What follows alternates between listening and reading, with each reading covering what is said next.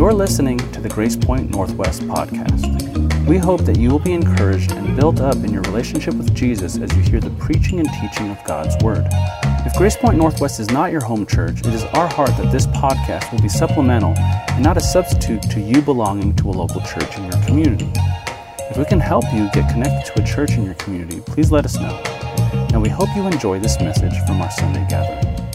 Good morning. My name is John. I'm the pastor of worship here at Grace Point Church Northwest, and I'm excited to be with you this morning, especially in this context. Now, if you have a Bible, would you go ahead and grab it, open it up to Philippians chapter 2, verse 12, and we're going to continue our current teaching series entitled Unshakable Joy through the book of Philippians.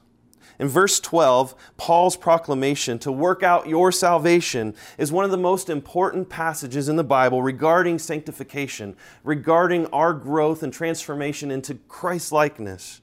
And the reality is there's so much happening within our text this morning, but my goal is to help make sense of this text both practically and relationally, especially in regards to who Jesus is, what He has done, and how you and I are to live in light of those truths. So tell me, who or what have you modeled your life after? What experiences or what truths have influenced you and made you who you are today? Now, before we answer those questions, before we dive into our text, let's take a moment to pray. Would you join me? God, we love you and we thank you for your word. We pray, Lord, that as it's proclaimed this morning, that you would be glorified. Would you soften our hearts so that we'd have a greater understanding of the gospel and a greater understanding of the life you've called us to as your followers? Lord, I pray that the words of my mouth and the meditations of my heart would be pleasing to you, for you are my rock and you are my redeemer. We love you and we thank you. In Jesus' name, amen.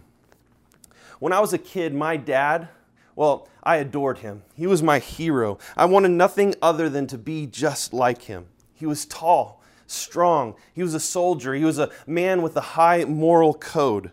He was a gifted singer and a gifted guitar player. And one of my most vivid memories when I was a kid was my dad playing guitar and singing in the church band. I even remember him preaching at one time, and I remember his preparation for that sermon. And I walked in on him in his closet as he was deep in prayer and preparation. And I remember looking at him and thinking, I want to be just like that. Now, some of those traits I accomplished, and there's many that I didn't.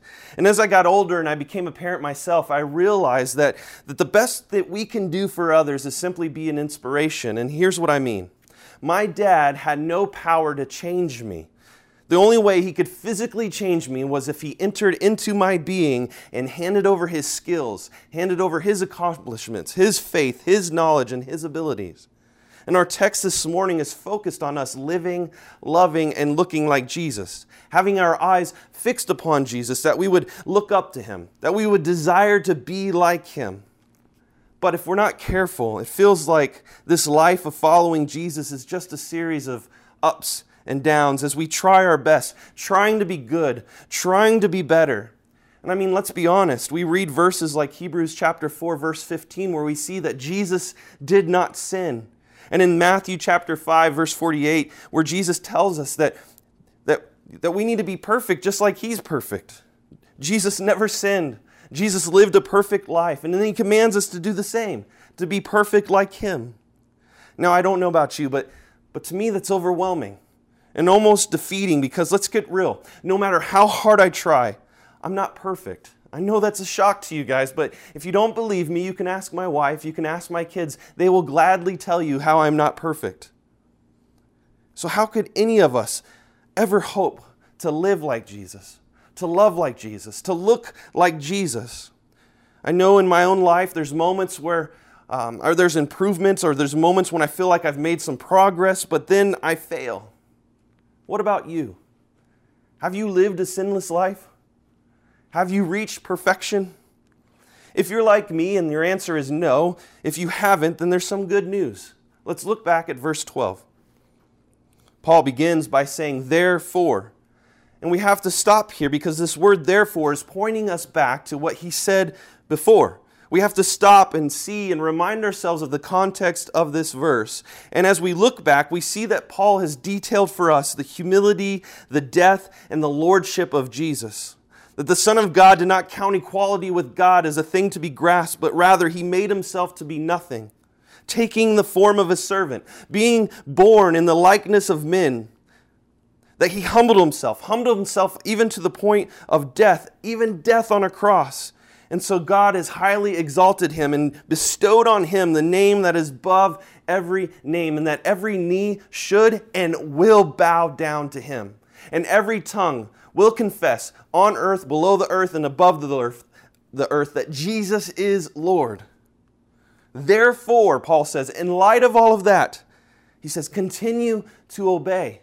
Look at verse 12. He says, therefore, my beloved, as you have always obeyed, so now, not only is in my presence, but much more in my absence. Paul here is addressing those who know Jesus, who have surrendered their life to Jesus, who follow him. And Paul is being a good and encouraging pastor here, and he says, look, guys, you're already doing this. And he tells them, keep it up. Don't stop. Keep going. And I think we can find encouragement here as well. There's motivation for us in this text as well. You see, if you find yourself growing in Christian maturity, realize that is the evidence of God working in you.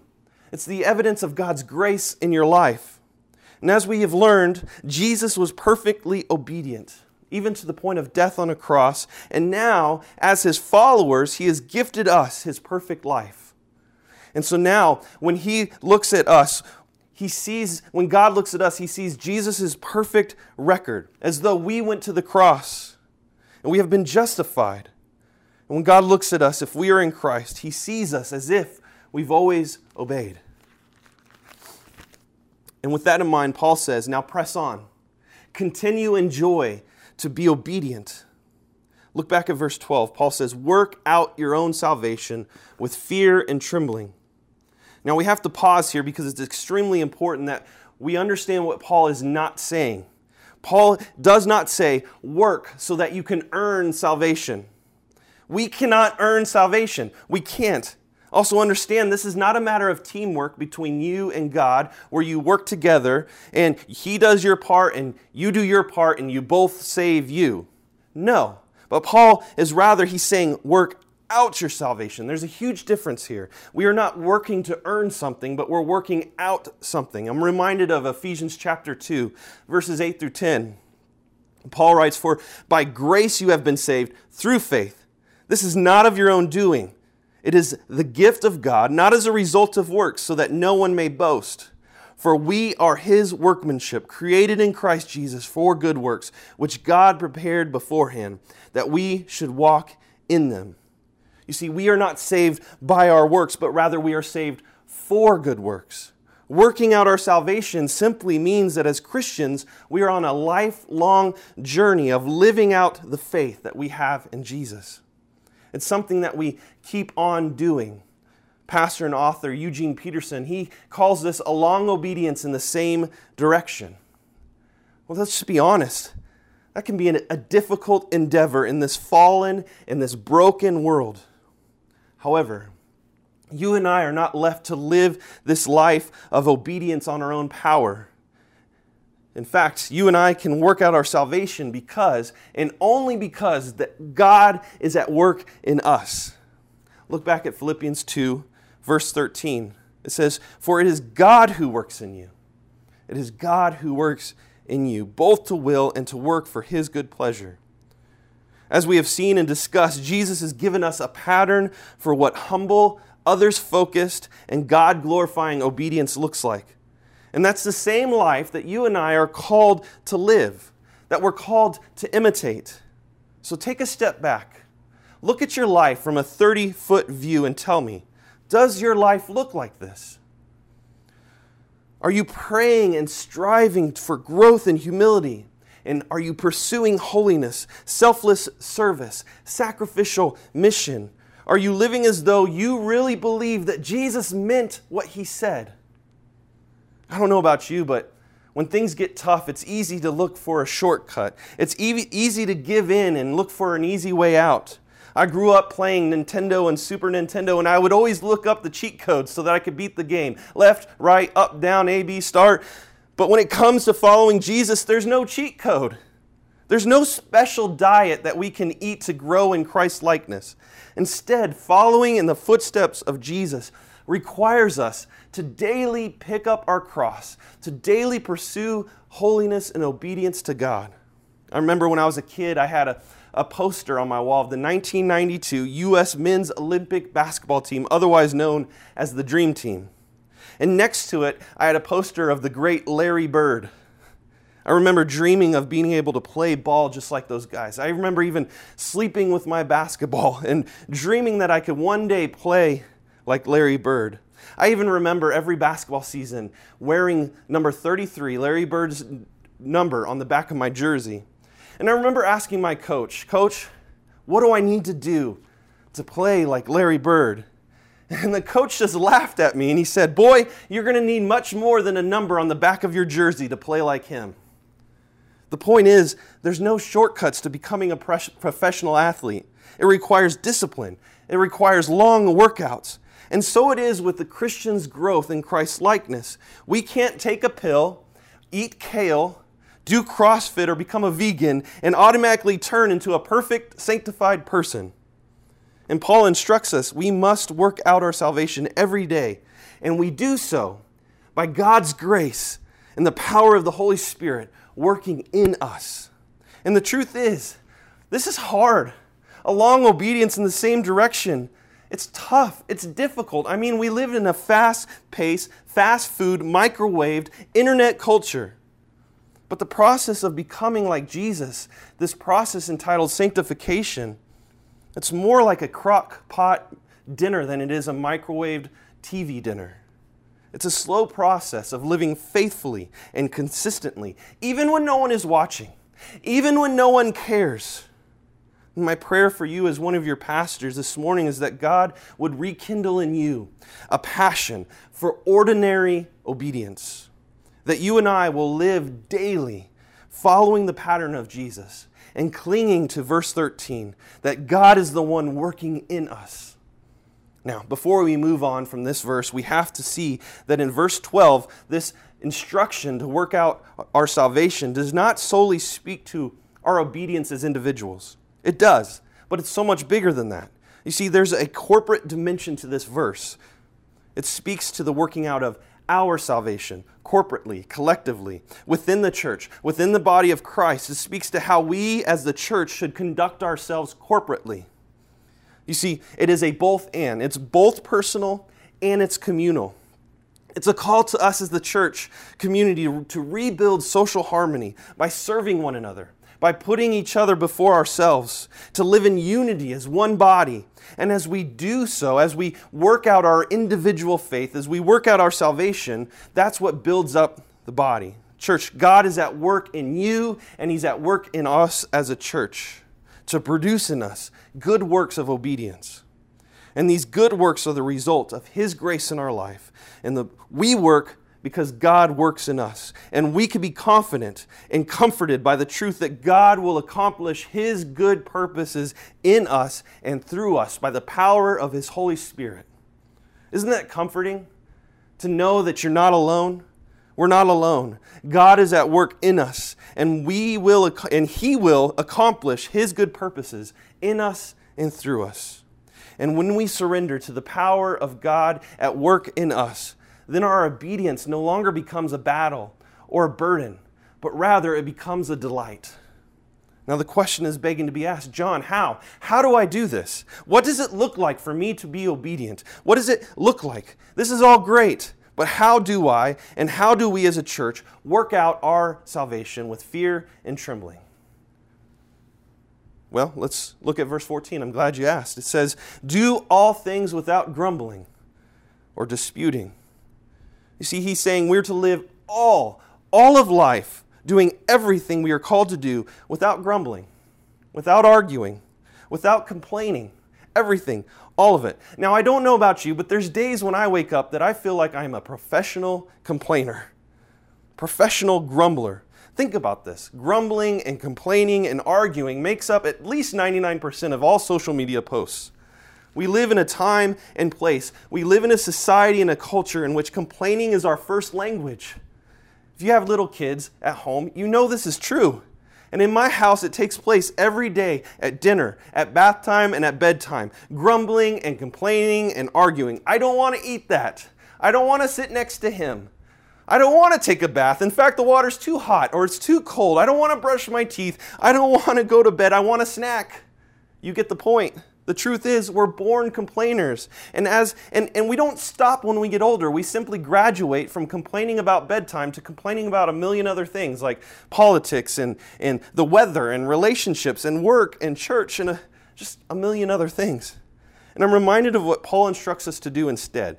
In his letter to the Corinthians, in 1 Corinthians chapter 10, verse 31, he says, whether you eat or whether you drink, whatever you do, do it all to the glory of God. You see, rather than complaining, we are to glorify God in everything we do. All of it. Everything. And I think Paul points this out to us because this temptation to gripe and complain is a strong one. And here's why. Because following Jesus is hard. It's difficult. Discipleship is not an easy road. Pursuing holiness, giving generously, practicing hospitality, loving and putting others before ourselves, sharing the gospel. Let's be honest. It's hard. And this temptation to complain and argue is not only a personal temptation, but it's a corporate temptation as well. It's a temptation for us as a church to complain because at some point, someone's going to let you down. At some point, something or someone will not live up to your preferences, and the temptation to complain and argue becomes very strong. I'm reminded of the griping and complaining in the detailed account of God's people in the books of Exodus and Numbers. We read about them wandering in the wilderness. And we read about how God miraculously rescued them out of slavery prior to that, and how He graciously provided for them. But these folks still found something to complain about. They were given miraculous bread from heaven, and they still griped and complained because they didn't have meat. They even rejected God, saying, God, why would you rescue us out of slavery? It would be better for us to be in slavery. See, the Israelites, what happened was they lost sight of God's redemption. And they're focused on their circumstances. It's crazy. But you and I, we do the same thing. We do. You see, the question is not, will you be tempted to complain? Because you will. I will. You will be tempted to complain. Remember, complaining is the common language of our day, of our culture. The question is, when you are tempted to complain, what will you do? Or better yet, the question that we can ask is, how can we maintain a joyful attitude even in the face of problems and struggles, unideal circumstances? You see, if we're going to find joy, we have to run towards the gospel. And here's why. Because the gospel tells us you are far better off than you deserve. What do we deserve? Remember, the only thing that you and I deserve is death. Romans chapter 6, verse 23 says, for the wages of sin is death, but the free gift of God is eternal life in Christ Jesus our Lord. We have to keep sight of the gospel. We have to keep sight of the death and the resurrection of Jesus, because when we lose sight of the gospel, we go down this dark hole of complaining. Think about it like this. Suppose you just won $1 billion. Awesome, right? All you have to do is drive downtown and pick up this $1 billion. And you're a billionaire. And so you're excited, you get in the car, you're driving downtown, you're about a mile away, and your car breaks down. Not to mention that it's middle of July, it's 120 degrees outside. How are you going to respond? Is that going to be a walk of joy? Or is it going to be a walk of, are you serious? Of course this will happen to me. I'm going to show up, I'm going to be all sweaty, I'm going to be a sweaty billionaire. What is your attitude going to be? One of complaining or one of gratitude? Church, listen to me. We only have 1 mile to go, and we will see Jesus soon. So rejoice. We may not have won $1 billion, but we have something better, Jesus. And Paul tells us that when we live out our ordinary days with expressions of gratitude instead of expressions of complaining, he says in verse 14 that we get our shine on. Look at what he says. Verse 14, do all things without grumbling or disputing, that you may be blameless and innocent, children of God, without blemish, in the midst of a crooked and twisted generation, among whom you shine as lights in the world. Now, underline or circle or write down this phrase, children of God without blemish. If you are in Christ, if you know Jesus, no matter who you are, no matter what you've done or haven't done, no matter who your parents are, or even no matter what your parents have done, you are a son or a daughter of God. You have been adopted by a perfect Father, God.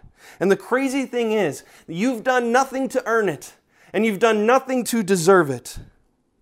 There's something exceptionally special about adoption, because God is saying, I want that one. That one is mine. You see, in an adoption, kids don't choose the parents. It's the other way around. The parents choose. And God has chosen us, and He chooses us. Even when we were sitting in our sin, He chose us, and He saved us. And through the power of the Holy Spirit at work in our lives, He's growing us to be like Jesus. Church, God is saying to you, I want you. I choose you. I want you. How do I know this? Because Jesus lived a perfect life, a life that you and I could never live. And Jesus died instead of us, and He paid the consequences that we deserve because of our sin. And Jesus, He did not stay dead. He rose from the grave. He's alive today. He's seated at the right hand of the Father, praying for us, interceding for us. And He's seated because it's finished. He did all the work. Think about this. How could we ever complain? How could we ever play the victim? How could we ever gripe or grumble or argue? And as we live this way, Paul says, look back at verse 15. He says, shine as lights in the world, holding fast to the word of life. See, when we strive to avoid complaining, our language begins to look different from the rest of the world, from the rest of society. Our words of life will stand out as we defend and proclaim the good news of the gospel. I'm reminded of what Paul wrote to the Colossians in Colossians chapter 3, verse 16, where Paul instructs us to let the word of Christ dwell in us richly so that it will permeate our heart and spill out in praise and proclamation. You see, God's word is the source of life, and it's the message that we communicate to the world. We can summarize it like this. Grace Point Church Northwest. Let's be a proclaiming church, not a complaining church. And here's why.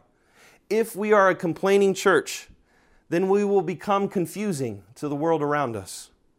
So let's use words of gratitude. Let's use words of grace and love and faithfully proclaim Jesus to the dark world that we live in. And as we do this, Paul says, do so with the end in mind. Verse 16, he says, so that in the day of Christ, I may be proud that I did not run in vain or labor in vain. This phrase, the day of Christ, speaks to the truth that Jesus will return. And we will stand before Him. And as we labor to strive for holiness, as we run with the purpose and the aim of allowing the Spirit of God to work in us and through us, we can be confident that we will not be ashamed on that day when we meet Jesus face to face. And finally, let's look at verse 17 and 18, and we'll finish up here.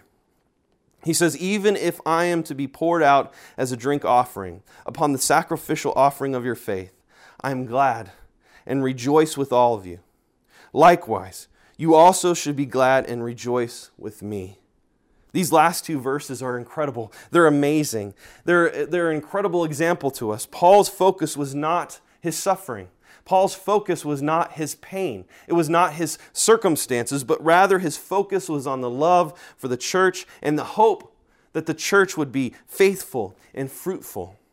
See, Paul was happy to suffer in the name of Jesus for the advancement of the gospel. You see, Jesus emptied Himself for us, and Paul emptied himself for the glory of God. And Paul urges me and he urges you to do the same thing, to follow his example, that we would rejoice with him. And as we empty ourselves of ourselves in service and obedience to Jesus.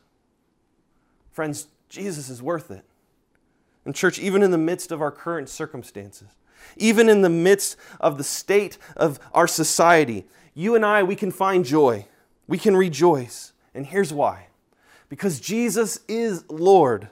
And He will bring to completion what He began in us personally and what He's began in us as a church. In Jesus, we're doing better than we deserve. So let's root our joy in Jesus. Let's live in the shadow of the cross and before the throne of God. Let's work out our salvation. Let's be witnesses to a dark world by not complaining, but rather by holding fast to God's word and proclaiming the gospel. And finally, let's rejoice. Let's have fun. Even in the midst of suffering, we can anticipate the coming day when Jesus will return for us. And that's good news. Let's pray. God, we love you and we look forward to the day when we stand face to face with you. However, we currently are living in a broken and dark world. But we can be confident because you're at work in us and at work in our church to bring us towards holiness and Christ-likeness. Give us the strength and the courage that we need to be obedient, to pursue after you. Lord, that you would grow us to live like Jesus, love like Jesus, and to look like Jesus. Use us in Las Vegas to proclaim the good news of the gospel, that we might see this city come to know you as the Lord and Savior. We love you so much, and we thank you, and we give you all the glory. In Jesus' name we pray. Amen.